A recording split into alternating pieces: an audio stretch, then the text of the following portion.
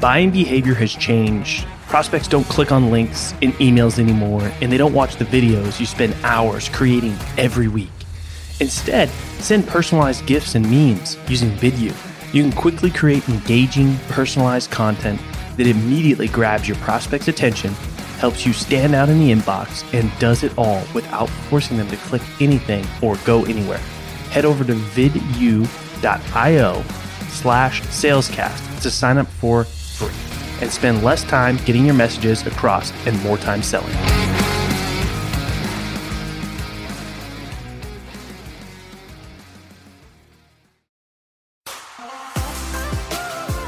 In the world of sales, you either sink, swim, or break through to the next level. My name's Colin Mitchell, and this is Sales Transformation, a new kind of sales show designed to bring you through the epic, life-changing moments of elite sellers so you can experience your own sales transformation.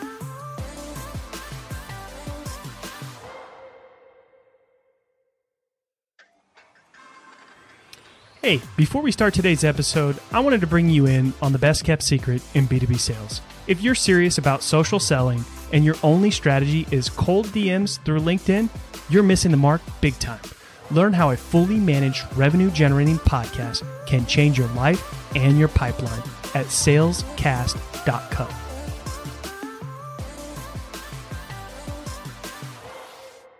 All right, welcome to another episode of Sales Transformation.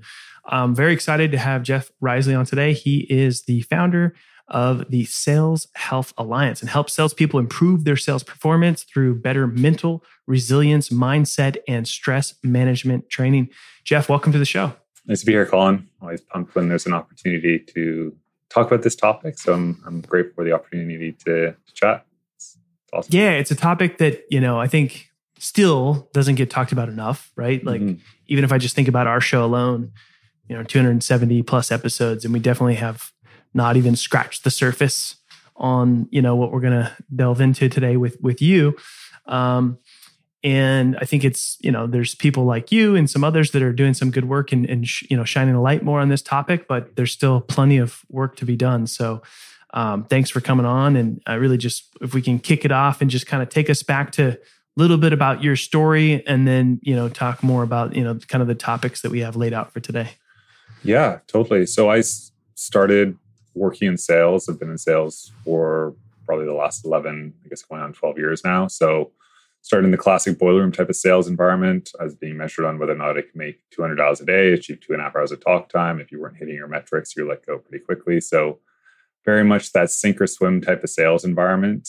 And on the surface, I managed to do really well from an individual contributor level, went on to be one of the top reps in the organization, winning all sorts of cool incentives and bonus checks, all those things that we love about sales. But behind the scenes, I was not okay. I had really bad anxiety, really bad insomnia, and then I have these really nasty panic attacks in the middle of the night. And it was after the third panic attack that put me in the hospital when I thought, well, this is no good. I should probably do something about this. So first thing I did was went to see my doctor. He prescribed me some anxiety medication, which I tried for 2 to 3 months. Really hated how it made me feel. I felt like I lost touch with my intuition and my emotions. And going to therapy 10 years ago was still highly stigmatized. So I stopped taking the medication. I was like, look, I'm at this point in my career where I found something I really enjoy, the learning, the growth, the rush when you close a big deal. But if I wanted to maintain this career, I need to figure out a way to make myself more mentally resilient. So I started learning everything that I possibly could around what is mental health? How does the brain react to stress? What are all the different habits, routines, and levers that you can pull within your own body to show up and perform your best each day? So I started implementing this stuff for myself. And fast forward to July of 2018, I hadn't really shared it with anyone, but July of 2018, I just launched my first sales consulting website. And I was like, here we go, entrepreneur life. And 3 days after that, I was diagnosed with testicular cancer. So life threw this crazy, crazy curveball I was not ready for. But it was through that experience where I realized the same strategies I was using to take care of my mental health and sales, I naturally executed on during this next stressful period of my life. And that's when I started to realize that, look, like anxiety in sales is not optional. It's really part of everyday life. And when teams start to become anxious, depressed, and burnt out, their performance really starts to suffer. So my work and my journey to this point is, how do we shift the kind of mood of this topic away from this like doom and gloom type of idea around mental health and sales to really start looking at it as, look, salespeople are corporate athletes and we need to help them provide them with tools to help them navigate those unique stressors in sales in a mentally healthy way. And that's where we are now, and what I've been working on for the last over 3 years now. Wow. Okay. There's a lot to unpack there a little bit, but so I'm curious. I want to know, before some of those, anxiety and panic attacks, had you experienced anything like that before being in your sales job, or did that really trigger that? I think it definitely triggered it because of sales. I obviously had some anxiety in university or in school with taking a test.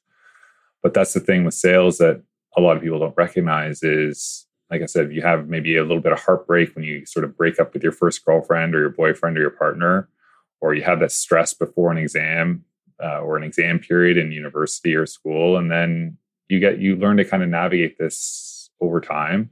But the thing with sales is you handle so many difficult emotions on a daily basis, whether that's guilt, embarrassment, shame, feeling disconnected, combined with huge highs and rushes of closing a deal and confidence booming, to then suffer a major setback next second later.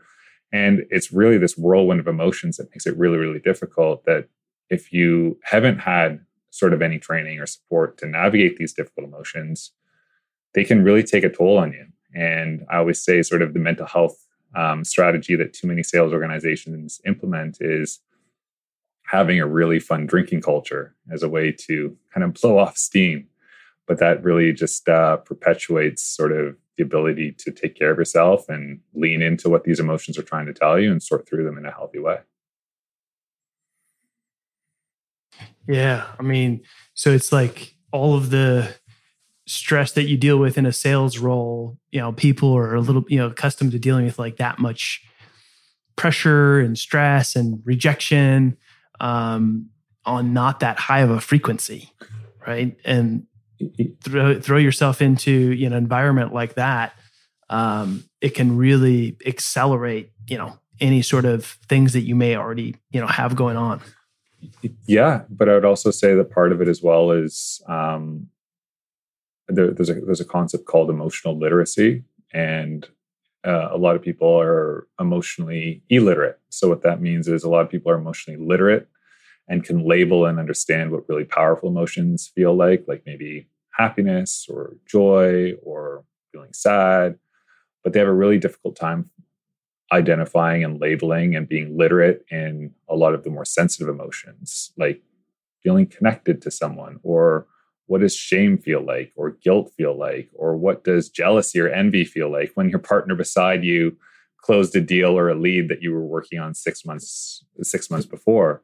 Like all of these things pop up. And if you're not aware of what those feel like, they're really uncomfortable emotions that get bundled together and stuck inside of you. And for me, how I was navigating it for a long time early on in my career was by trying to avoid them. I'd have this buzzing sensation at the end of each day, and I'd often turn to heavy partying, heavy drinking, and hours of video games. But the more you try to run away from your emotions, the stronger they get. And they'd always come roaring back every Sunday night and lead to this very sleepless night and very stressful start to my week.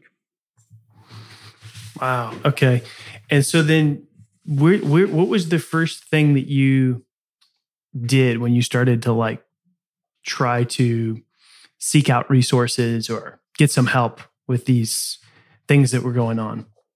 Yeah. I mean, for me, it was always about if I could sort of just get a better understanding of what was actually going on. Like mental health was not talked about a lot back then. It's still not talked about enough today.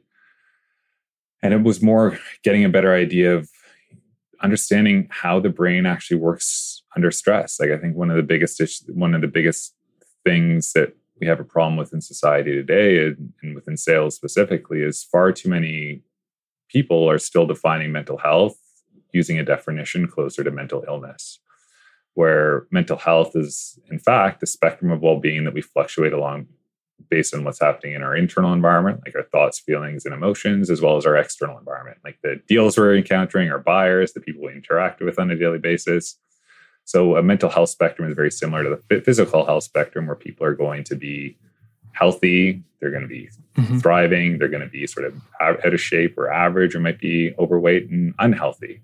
And a lot of people are still defining mental health as mental illness, which is really only applying to those people who are very unwell, very anxious, very burnt out, very depressed, as opposed to like understanding like we're all at different parts on the spectrum.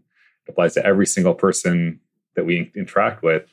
And we can learn different ways to, whether that's through proper sleep, proper nutrition, proper exercise, different mindset strategies, different things we can start doing to make ourselves more resilient, to change our mood and take actions to shift our internal kind of feeling towards a more positive direction. Wow. Yeah, I've never heard it explained that way, right? But I love the sort of example of like, somebody who's physically fit or somebody who's mentally fit, by doing these things to take care of yourself, almost like you would to go to the gym, right? And I think that, and you said something interesting there where a lot of people refer to like mental, wellness to like a mental illness, right? And so do you think a lot of people sort of avoid it because they don't want it to be sort of, labeled in a way that they maybe see negative, or that they would be looked at differently from their peers, or, maybe it's something they would, not want their boss or their manager to know about. What are your thoughts on that? I mean, you do this work every day. And so I'm sure you're in the trenches seeing, what people are saying and getting feedback from folks. So I'm interested to see your thoughts on that. Yeah. I mean, like sales is a performance-driven role. So, and a lot of organizations aren't prioritizing things like psychological safety. So a lot of reps feel the need to hide any sort of weakness, because any sort of weakness that they might be showing, even that is a day when they're struggling with anxiety, they haven't slept well, or whatever it may be, like there's an exposure, an emotional exposure in that sense. The way I kind of talk about it is there's a vulnerability paradox that exists within sales. And the best way to understand the vulnerability paradox is, if I were to ask you right now, how likely are you to be vulnerable with someone who's judging your performance every single day? And I'm guessing your answer would probably be not at all, right? But that's the thing. Sales leaders need to have those vulnerable conversations to be able to support that rep who is struggling on an ongoing basis. So there's this weird kind of dynamic where like leaders need to know about this, but to your point, there's a lot of fear around opening up and sharing that they might be struggling. And that's what stigma is. Like that's why a lot of the work I do is around awareness and educating and supporting kind of organizations having these conversations internally, because we're not yet at a point where, if we go back to that idea of like the physical health spectrum, for example, when you say you're sick, or if you get COVID, for example, society has accepted that you're in a sick role. You adopt this sick role temporarily. And when you're in this sick role, there's expectations, or there's less expectations. You receive support, you get time off, and it's accepted as part of society. When you're in that sick role, responsibilities, expectations change.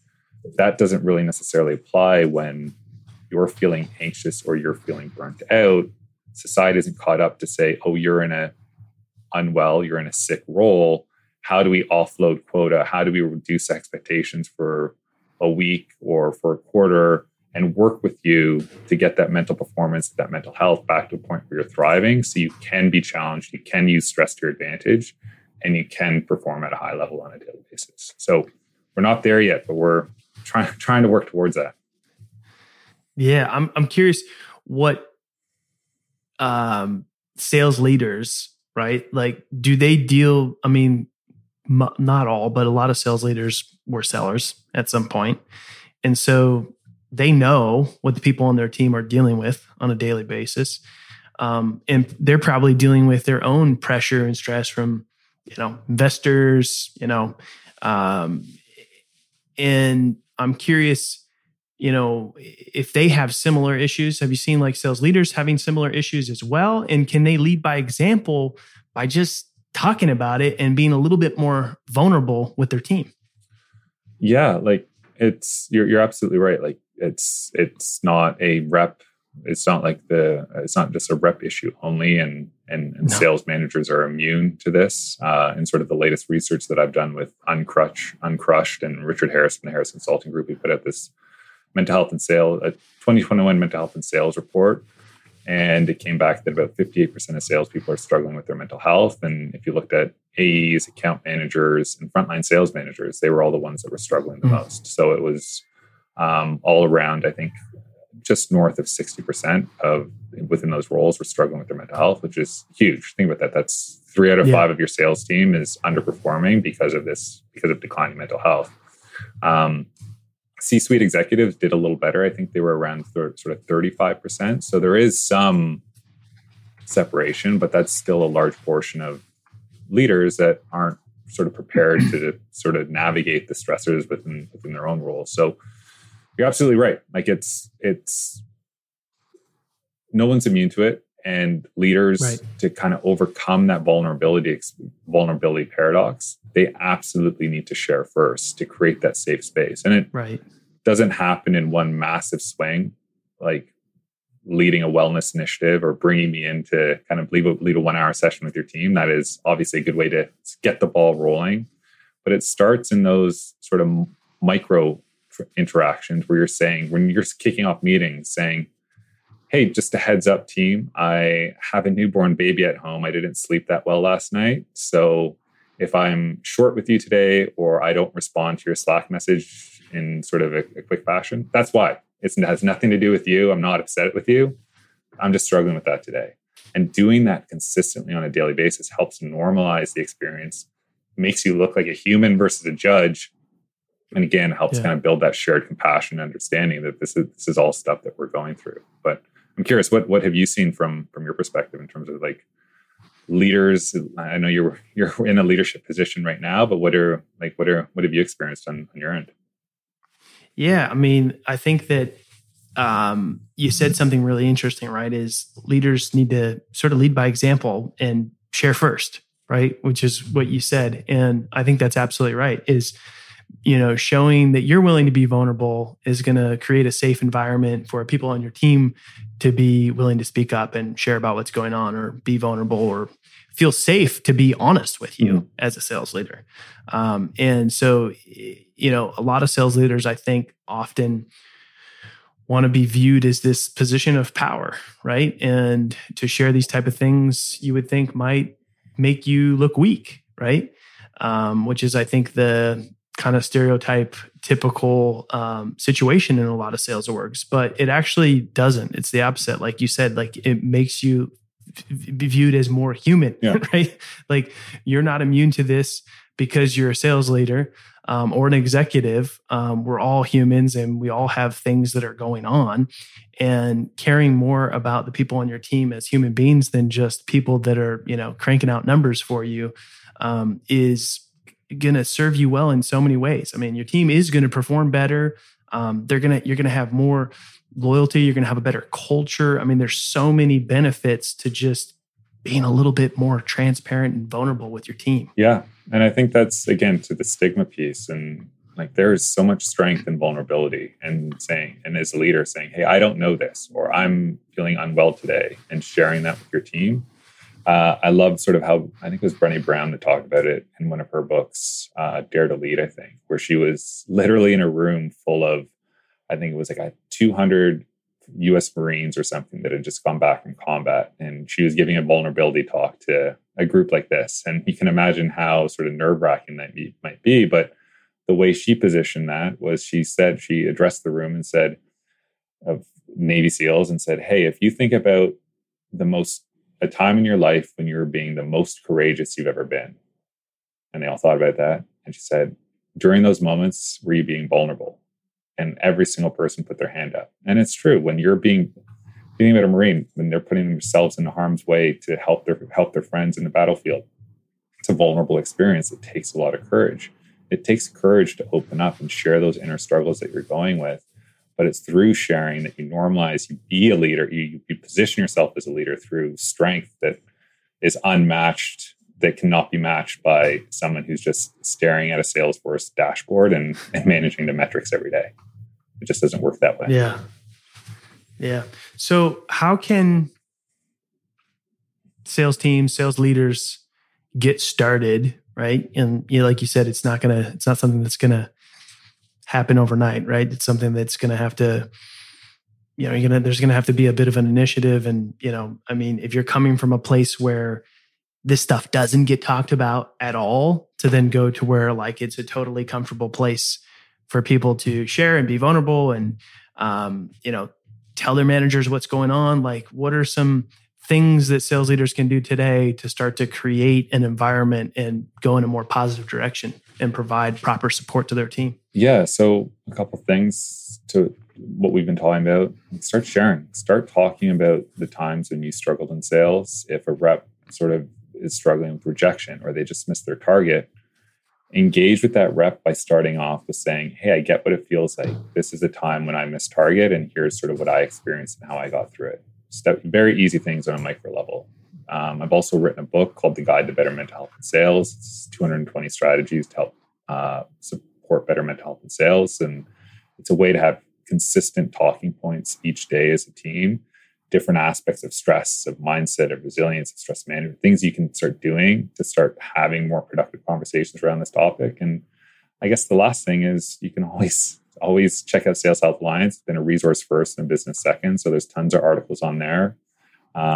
Usually sort of the way I work with organizations is I lead a 1-hour session that's all around why mental health in sales is important, followed by different best practices that teams can implement. It's been really productive in helping getting this conversation going with teams like Outreach or DoorDash or Shopify.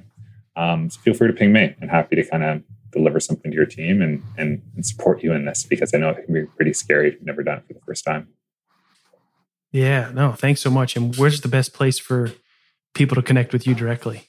Yeah, probably on LinkedIn or through saleshealthalliance.com. You can sort of use the contact form. I'm a solo entrepreneur, so everything comes to me anyways.